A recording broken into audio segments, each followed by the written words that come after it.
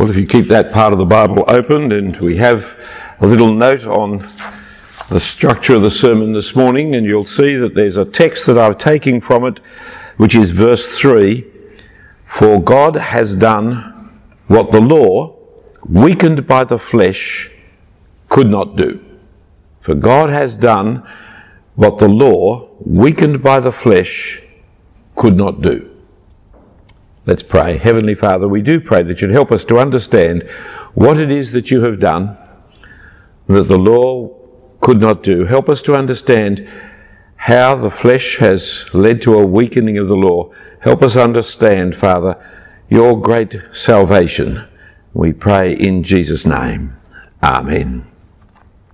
So often today we have the celebrities declare in their kind of vacuous pomposity that celebrities have, and also in their conspicuous affluence, they declare, I'm not religious, but I'm spiritual. Right? It's an important thing that they are spiritual. But what is that spirituality that they have? What do they mean by spiritual? What are they claiming? What is it to be spiritual? What is spirituality? Christians believe in the Holy Spirit. Are Christians spiritual like that? Some people are attracted to being spiritual or to the New Age religions of spirituality because of amoral spirituality. Religion without morality. No do's, no don'ts, no judgments, no condemnations. All you've got to do is just kind of meditate and levitate and regurgitate, regenerate, be natural, be yourself, whatever it is that you are. Find in your inner self the goddess or the god that is truly you trying to break its way free. You know, you can still cheat, you can still make a fast buck, you can lie to your boss, or you can lie with his wife. But you do it in a loving, kind, relaxing, peaceful, stress-free way. And so you are a spiritual person. Amoral. Because it's not immoral, because for them there is no right and wrong. There's no such thing as right and wrong. All you've got to do is just be true to yourself, to your inner spirit. Even some so-called Christians will follow what they feel is the Spirit's leading, irrespective of the clear teaching of Scripture. I know of the Pentecostal minister who left his wife to commit adultery because the Spirit told him to do so. You follow the Spirit irrespective of the Ten Commandments. On the other hand, we have people who promote an unspiritual morality. Sometimes it's within Christianity and the church, sometimes it's just old-fashioned humanism, but it's morality untouched by God.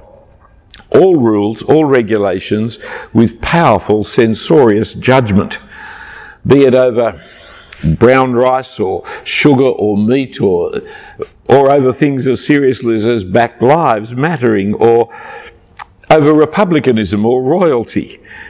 There's a powerful judgmentalism at work in our society today, and in the social media, very powerful judgmentalism that brings people, famous people, into public exposure and shame, and statues of yesterday's heroes toppling down, being pulled over, be it the left-wing radicals or be it the right-wing radicals and conservatives. It makes no difference. If morality, it is morality without any reference to the Spirit of God. Now this morning's passage from Romans 8 is all about the Spirit, but it's expressed in terms of the Spirit and flesh. So I want to take a few moments just to clarify what the Bible means about flesh in particular and the Spirit as well, for these two terms are contrasted to each other. I've put some notes there on the outline. I'll come to them in a moment. But the New Testament keeps on seeing these two things, spirit and flesh, opposed to each other. But before we look at those, let me clarify what the world means by these two terms. For most people, you see, the spirit is the inner self, and the flesh is the outer body. My spirit's not growing much, but now in lockdown my flesh is growing magnificently, or rather less than magnificently, as I live in that kind of terrible triangle between the couch and the refrigerator and the bed. And so the capacity for growing, well, that's the flesh, you see. It's the stuff that's hanging around. The spirit is the person, the inner being. That's how the world speaks of it. And so the works of the Spirit are seen as the immaterial things, like love to be positive, like lust to be negative. Whereas the works of the flesh are the physical things, like gluttony or adultery. But the New Testament's quite different to that. For in the New Testament, the works of the flesh include, if you think in Galatians 5, enmity, strife, jealousy, fits of anger, rivalries, dissension, division, envy. We would call them the works of the Spirit. They're internal things, aren't they? Envy and jealousy and dissensions and rivalries. But the Bible calls them, the New Testament calls them the works of the flesh. So, what is meant by this term spirit and flesh? Our translation that Vic read for us so kindly a few moments ago, the New International Version I think it was, instead of using the word flesh, tries to help us by talking about it as the sinful nature, and doesn't use the word flesh.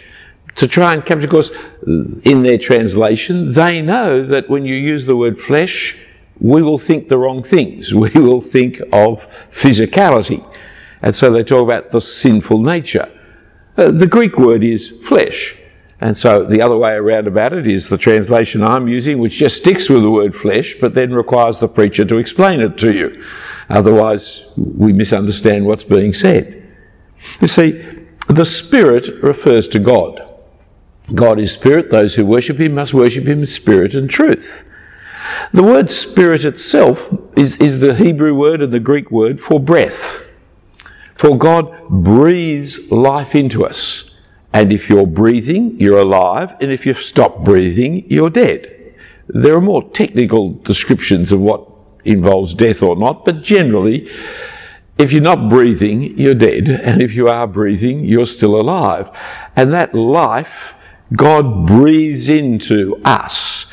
And so the Spirit is of God and of breath and of life. And the life God gives is an eternal life, and therefore the Spirit also means the age to come. The age of the Spirit is the age that started at Pentecost and goes on into eternity. For the age to come is heaven, if you like, to put it that way. The flesh, on the other hand, is what is human. But the humans, ever since the times of Adam, are sinful. And so the word flesh comes to mean that which is sinful, that which is under the judgment of God, and therefore that which is dying. So flesh becomes a symbol of sinfulness and death, and of this world, of this age, under the judgment of God, rather than eternal life that God comes to bring. And so that translation picks it up as the sinful nature. But it's more than just the sinful nature, it's the sinful world that we're in, the world of rebellion against God. Well, now with that backdrop, let's go back to Romans chapter 8. And I've picked on verse 3, the first half of that verse, because it's the summary verse, it's the key verse, it seems to me, of this little passage. For God has done what the law, weakened by the flesh, could not do. And I want to see two things about it this morning. What the law couldn't do and what God has done. Firstly, what the law couldn't do. This has something of the theme of Romans that we've been looking up to this point. Last week Todd took us to Romans chapter 7 about the law and sin. For there's nothing wrong with the law. The law is good. The law is of God. I mean, just look back at chapter 7 for a moment with me here. And verse 12. Verse 12. So the law is holy, and the commandment is holy and righteous and good. Or you look across to verse 14. Verse 14, for we know that the law is spiritual, but I am of the flesh, sold under sin. Or verse 16, you see, the law is good. There's nothing wrong with the law. And that's what Todd was helping us to see last week. The law is okay, the problem is me. Don't blame the law because I have my problems. So if there's nothing wrong with the law, why did God have to do something? What is it that the law couldn't do? Why couldn't the law do what it seemed to promise to do? And the answer's there in verse 3 of chapter 8. Chapter 8, verse 3. Because it is weakened by the flesh. Here in Romans 8, you see what God had to do because the law couldn't do. And the reason the law couldn't do is because it's weakened by the flesh. Now, what does that refer to? Well, you see it in verses 5 to 8, where there's this contrast between living with the Spirit and living by the flesh. For those who walk according to the flesh, according to this world, the sinful human nature, when we walk according to the flesh, look at what we like. Verse 5, we set our minds on the things of the sinful nature, or the things of the flesh. The problem starts in the mind. Our thinking, our planning, our ideas, our hopes, our expectations, the things that we entertain ourselves with through Netflix or whatever it is, Stan or whatever it is that you're watching, the things of the flesh. And to set your mind on the things of the flesh, verse 6 is death. And verse 7 is quite stark. To set your mind on the things of the flesh is to be hostile to God. It does not submit to God's law. It cannot submit to God's law. With the result in verse 8, that those who are of the flesh cannot please God. It's a very stark sentence there in verse 8, and it's a terrible challenge to us in verse 7. Once you live in opposition to God, everything is affected by it. Everything's affected by that opposition, and your whole life can become a rejection of God's laws. But it's worse still, because you not only reject God's laws, but you're not any longer able to submit to God's laws. And this is the failure that Todd spoke to us of last week. The frustration of desiring to do good, and the failure to achieve your desires to do good.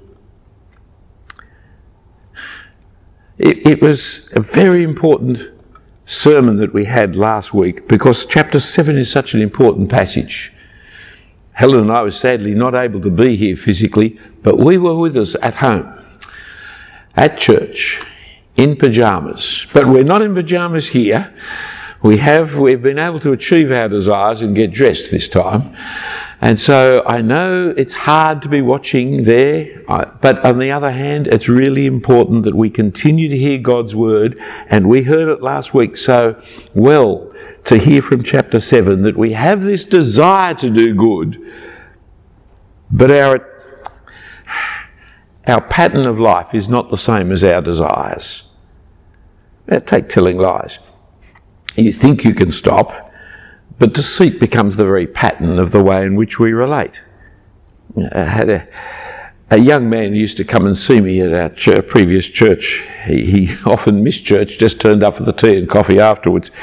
And he didn't believe the Bible, and he always wanted to challenge me about it. And he said that he didn't believe that all people were sinful, and he didn't believe he was sinful. So I gave him a challenge one week and asked him to spend the week without sinning. And he said, oh yeah, I could do that. And he came back the next week fairly crestfallen and said, well, that was a bit too hard, that was ridiculous. And I said, well, you said you don't sin. And I said, well, we'll make it simpler. This week, don't tell a lie for the whole week. He said, oh yeah, I could do that, that's easy. So I said, good. Anyway, he turned up the next week very late at the end of supper, and I could see the reality had started to bite into him. So how did you go? And he said, it wasn't fair. I said, what's not fair? You said you didn't sin. You could always do whatever you wanted to do. We just one thing, telling lies. Go for a week without telling lies. What's the problem? He said, well, I got a new job. I said, yeah, you told me you had a new job. How's it going? He said, it's all right, but it's not fair. So what do you mean? He said, well, I'm working for a real estate company. How can you not tell lies? It wasn't fair. Give me a different context. You see, once we rebel, it affects every aspect of life, so that we cannot submit to God's law. It just becomes impossible for us. If that's not bad enough, I'm sorry, but there's worse still here. In verse 8 you see still worse. Because those who are in the flesh cannot please God. We not only fail at, our achievements don't match our aspirations, but God's not pleased with us. Let me tell you about a cowboy movie.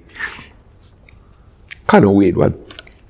Where the hero came on, handsome, clean, white hat, pats the dog, kind to the little children, all the essential elements to know that this is the good guy.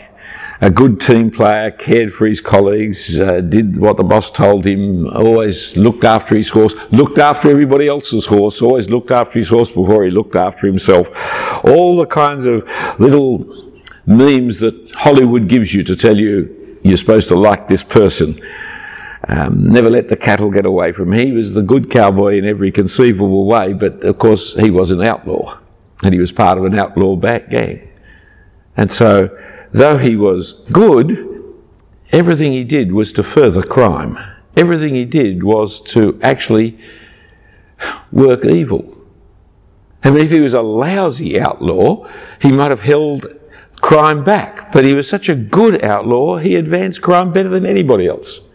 If you judge by a particular action, you can think, well, that's a pleasing action, but if the context of your whole life is in rebellion against God, then that action is part of the rebellion against God, even though it's good.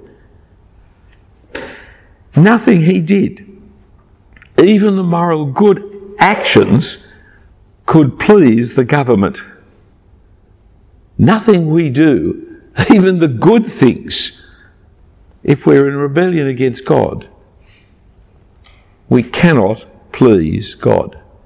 Verse 8 is a very stark verse, isn't it? And it may not be one of your memory verses because it's not kind of nice, warm, fuzzy, but it is a verse to mark in your Bible because it actually lays down, it draws the line in the sand. It says if your mind is the way you live in the flesh, in the sinful nature, then you don't submit to God's law, verse 7. You cannot submit to God's law, verse 7. You cannot please God, verse 8. See, the law doesn't protect those who walk according to the flesh. The law cannot protect those who walk according to the flesh. All the law can ever do is condemn you. It cannot save you. Morality always condemns you, whoever you are, for we're all guilty of failing God's law. Here's the problem for the people who want to remove statues. Which ones will you leave standing? Which great man or woman from which period of history ever has been perfect and sinless that you could leave their statue standing? So the great Enlightenment moral liberal leader, the author of the Declaration of the Independence in America, Thomas Jefferson, he was a slave owner. And one of his slaves was a woman with whom he had 5 children. I mean, the man who turned our convict colony into a city and created for us the idea that Australia would be a nation one day, Governor Macquarie, he also was a slave owner. So we're going to pull down his. And it just goes on and on. Martin Luther King. Now, he's a man liberating, but of course, he was a serial adulterer and a harasser of women. But which one are we going to leave up? In the end, we're going to pull the pyramids down because that was built on slavery by kings who were horrendously tyrants. I mean, there is nothing left in humanity once you start making the moral judgments over other people. This is not to say that I approve of all the statues to all the people who have been put up. I think there have been some pretty ghastly characters that have had statues put up to them. But where do you draw the line? How can you draw a line? The Bible is so much more realistic than the statue makers or the statue pullers down. For the Bible gives us characters who are terribly flawed, aren't they? Abraham passing off his wife, Isaac telling lies to his parents, Jacob, whose very name means usurper, Moses, who lost his temper, and King David, the greatest king in the Old Testament. What a rat. What a complete awful man he was. Not only committing adultery, but then organising for his adulterous woman, her husband, to be murdered in the battle. I mean, the Bible deals with the reality. Peter, the betrayer of Jesus. Paul, the persecutor and murderer of people. The Bible gives you humans as we really are, all mixed up, all confused, all morally tainted. The law, weakened by our sinful nature, cannot save us. It can only condemn us. But then there's the other side of verse 3, what God has done. So let's turn to see what God has done. It's here in the second half of the verse. What God has done by sending his own Son in the likeness of sinful flesh, and for sin, he condemned sin in the flesh. Philip, I can't understand that. It's just, let's take that sentence again. That's the kind of sentence you've got to read several times, isn't it? By sending his own Son in the likeness of sinful flesh and for sin, he condemned sin in the flesh.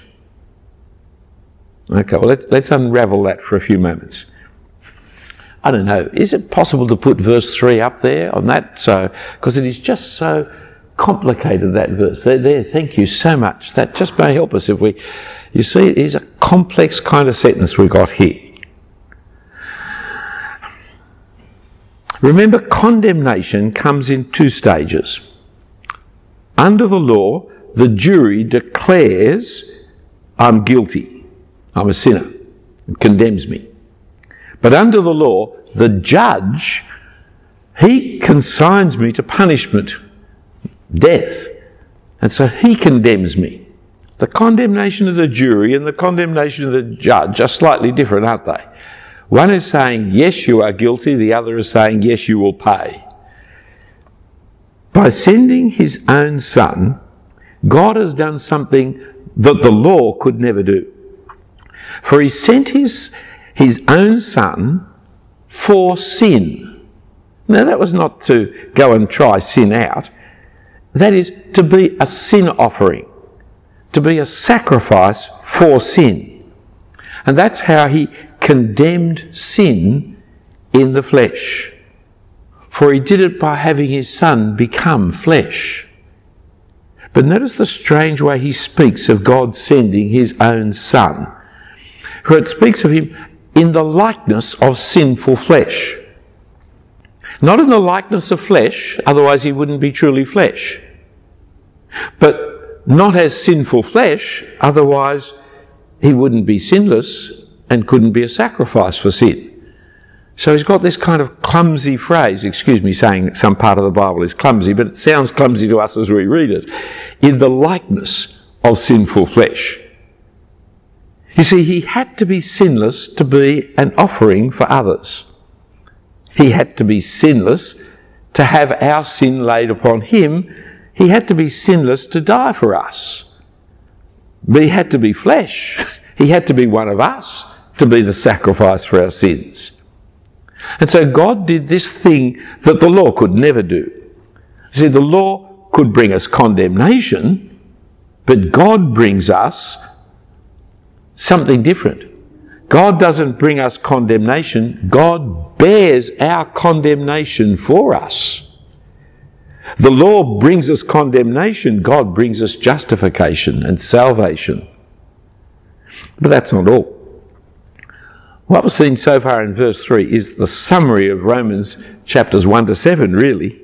Now in chapter 8, there's a new element. A new element that's only been hinted at before in the first 7 chapters, but it now is spelt out for us. The hint you saw back last week in chapter 7 verse 6, if you just turn back to chapter 7 verse 6. But now we're released from the law, having died to that which held us captive, so that we serve in the new way of the Spirit, and not in the old way of the written code. The Holy Spirit has only been mentioned 4 times in the first 7 chapters of Romans. And now in chapter 8, he's mentioned 20 times. Each of the references in the first 7 chapters are just hinted. There's something more. Chapter 8, this is where we're told where it is. This is the Spirit chapter of the book of Romans. And so he spells out now what it means to serve in the new way of the Spirit. For look at chapter 8, verse 4. God's purpose in rescuing us was in order that the righteous requirement of the law might be fulfilled in us who walk according to the flesh, who walk not according to the flesh, but according to the Spirit. What's the righteous requirement of the Lord? Well, that we love God and we love our neighbour. But notice, this spirituality does not ignore the law. The spirituality of the New Testament is not amoral, it's all about the law. For the law is good, the law is spiritual. What's happening now is the law is going to be written on our hearts. As Ezekiel 36, Jeremiah 31 promised the day would come when God would write his law on the hearts of his people and by his Spirit move us to want to do what the law says. The real new age, the age of the Spirit, is when people want to do what is right by their own choice, for they've been remade spiritually. The law was powerless to do this. Because of sin, because of flesh, all the law could do was say, you're wrong. You're guilty. You deserve punishment. But the Spirit of God can do what the law could not do. Because by the death of Jesus, the law has been paid for. And now, new life can start. Law was right, but without the might to do anything. Sin has might, but not the right. But the Spirit has both the right and the might. The right because of the death of the Lord Jesus Christ has been paid for, and the might to change people. Notice how the second half of verse 4, it's not everybody though. It's those who walk according to the Spirit, not according to the flesh. And just as we saw in verses 5 to 8, a description of the people of the flesh, so now in the same verses you see the contrast to the people who walk according to the Spirit. Verse 5, those who live according to the Spirit set their minds on the things of the Spirit, and to set the minds on the things of the Spirit is life and peace. And so Paul is certain that the Christians have the Spirit of Christ within them in verses 9 to 11. You, however, are not in the flesh, but in the Spirit. If in fact the Spirit of God dwells in you, anyone who does not have the Spirit of Christ doesn't belong to him. But if Christ is in you, although the body is dead because of sin, the Spirit is life because of righteousness. If the Spirit of him who raised Jesus from the dead dwells in you, he who raised Christ Jesus from the dead will also give life to your mortal bodies through the Spirit who dwells in you. You cannot have Jesus without the Spirit of Jesus. You cannot serve Jesus as Lord and Saviour without the Spirit of Jesus changing you to want to acknowledge Him. You cannot have God as your Father without the Spirit of God, without the Spirit of Jesus regenerating you to make you a new person in the gospel of Jesus. Okay, let's go back to our original observations then about spirituality. If your spirituality is the Spirit of God, you'll not go on with this amoral spirituality, and nor will you think spirituality is just being true to yourself, because a person who is true to themselves is a person who is true to their sinful nature. That's not going to get you anywhere near God. It's the exact reverse. If your morality is that of the law of God, well, sadly, you will not be spiritual either, for that kind of morality just condemns you. But when God sends His Son in the likeness of sinful nature, when God sends His Son to die for us, and sends His Spirit to enable us to put to death the old life and start living a new life, well, that's what verses 12 following is about, so you've got to come back next week to hear. All right? I mean, you can read ahead and cheat if you like, it's perfectly all right, but the new life is the new life of the Spirit, which is what the rest of the chapter is about. And so I presume we're preaching on that next week, are we? I'm looking at Stephen. Good. That's a good thing, because that's the next exciting episode. Verses 1 to 11 is the beginning of the new birth. 12 onwards tells you what it's going to be like in this new birth. And much as I'd like to tell you, that's next week. So today, what we're saying, let's just deal with this first bit, you see, is the law and legalism will never get you with God. What it will do is just identify that you're lost. That's what it does. Morality will always show us up as being either hypocrites or immoral, because we've all failed. I don't know how you failed. You don't know how I failed. We could sit around and talk about it with each other, but it'd be pretty unedifying, wouldn't it? Right? So, but we all have. By the law, we're just condemned. The law is made weak by our sinfulness. But what the law couldn't do, God has done. Isn't that great news? And He's done it by sending His Son to pay the penalty for the law for us, and then raise Him to new life and pour His Spirit into us to make us different. How different? Well, the Bible talks about it. Jesus talks about it as being born again, doesn't He?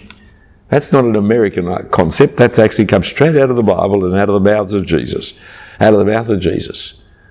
We're born again to live a new life, which we're going to hear about next week. Let's pray. Heavenly Father, we thank and praise You for Your Son. We thank You for Your love and kindness and mercy, that You would send Your Son to deal with our hopeless situation. We thank You for the law that is spiritual and good and true, which identifies the hopelessness of our situation. But we thank You that You didn't leave us just under the law and its condemnation, but You did something even more in sending Your Son to pay for our sinfulness and to rise to give us new life by Your Spirit. Help us, Heavenly Father, to rejoice in the knowledge and the experience of Your Spirit, bringing us a real change, a true change of life, that we may be people who fulfill the righteous requirements of the law because we have been forgiven and pardoned by our failure to keep the law, and because we have Your Spirit to transform us. And we do pray, Father, for each other and for our community around about us, that many people at this time, when they've spent so much time at home cleaning up their lives, their house, their furniture, their possessions, their cupboards, that they too might come to look again at their lives and look to You to find cleansing And we pray it all in Jesus' name. Amen.